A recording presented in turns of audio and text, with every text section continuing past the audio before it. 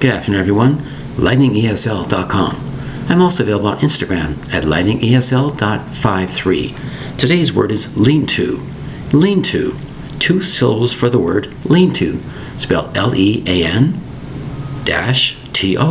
A lean-to is a type of structure. When you're learning how to go camping in the wilderness and you don't have a formal tent, it's a structure you can build called a lean-to. It's a shack or shed supported at one side by trees, have an inclined roof, going downwards or going straight upwards. It's called a lean-to. You might say it's leaning to one direction or another direction, or it's a single roof, has a higher end than the other. That's why it's a certain angle.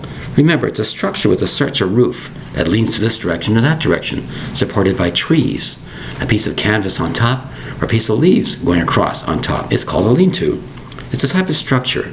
Lean-to. L-E-A-N-T-O. The word is lean-to. Thank you very much for your time. Bye-bye.